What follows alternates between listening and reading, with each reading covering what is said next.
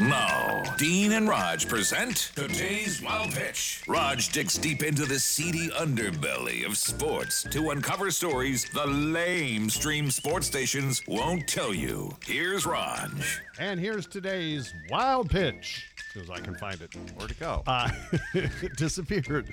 Today we revisit one of my favorite categories, Guinness World Records. You know, weird records set by people who can't do normal things. An Iranian man set a world record by balancing 85 spoons on various parts of his body. I saw a picture, and he's not just sticking spoons in his ears or other orifices. He has spoons stuck all over his body, and he said he first noticed this talent when he was a kid. Of course, that's when we all start fooling around at the dinner table. I once stuffed peas in my pants because my mom said I had to finish them before I could get up. But the spoon thing, Dean, was all foretold years ago by the band Soundgarden. Yeah, that's today's Wild Pitch.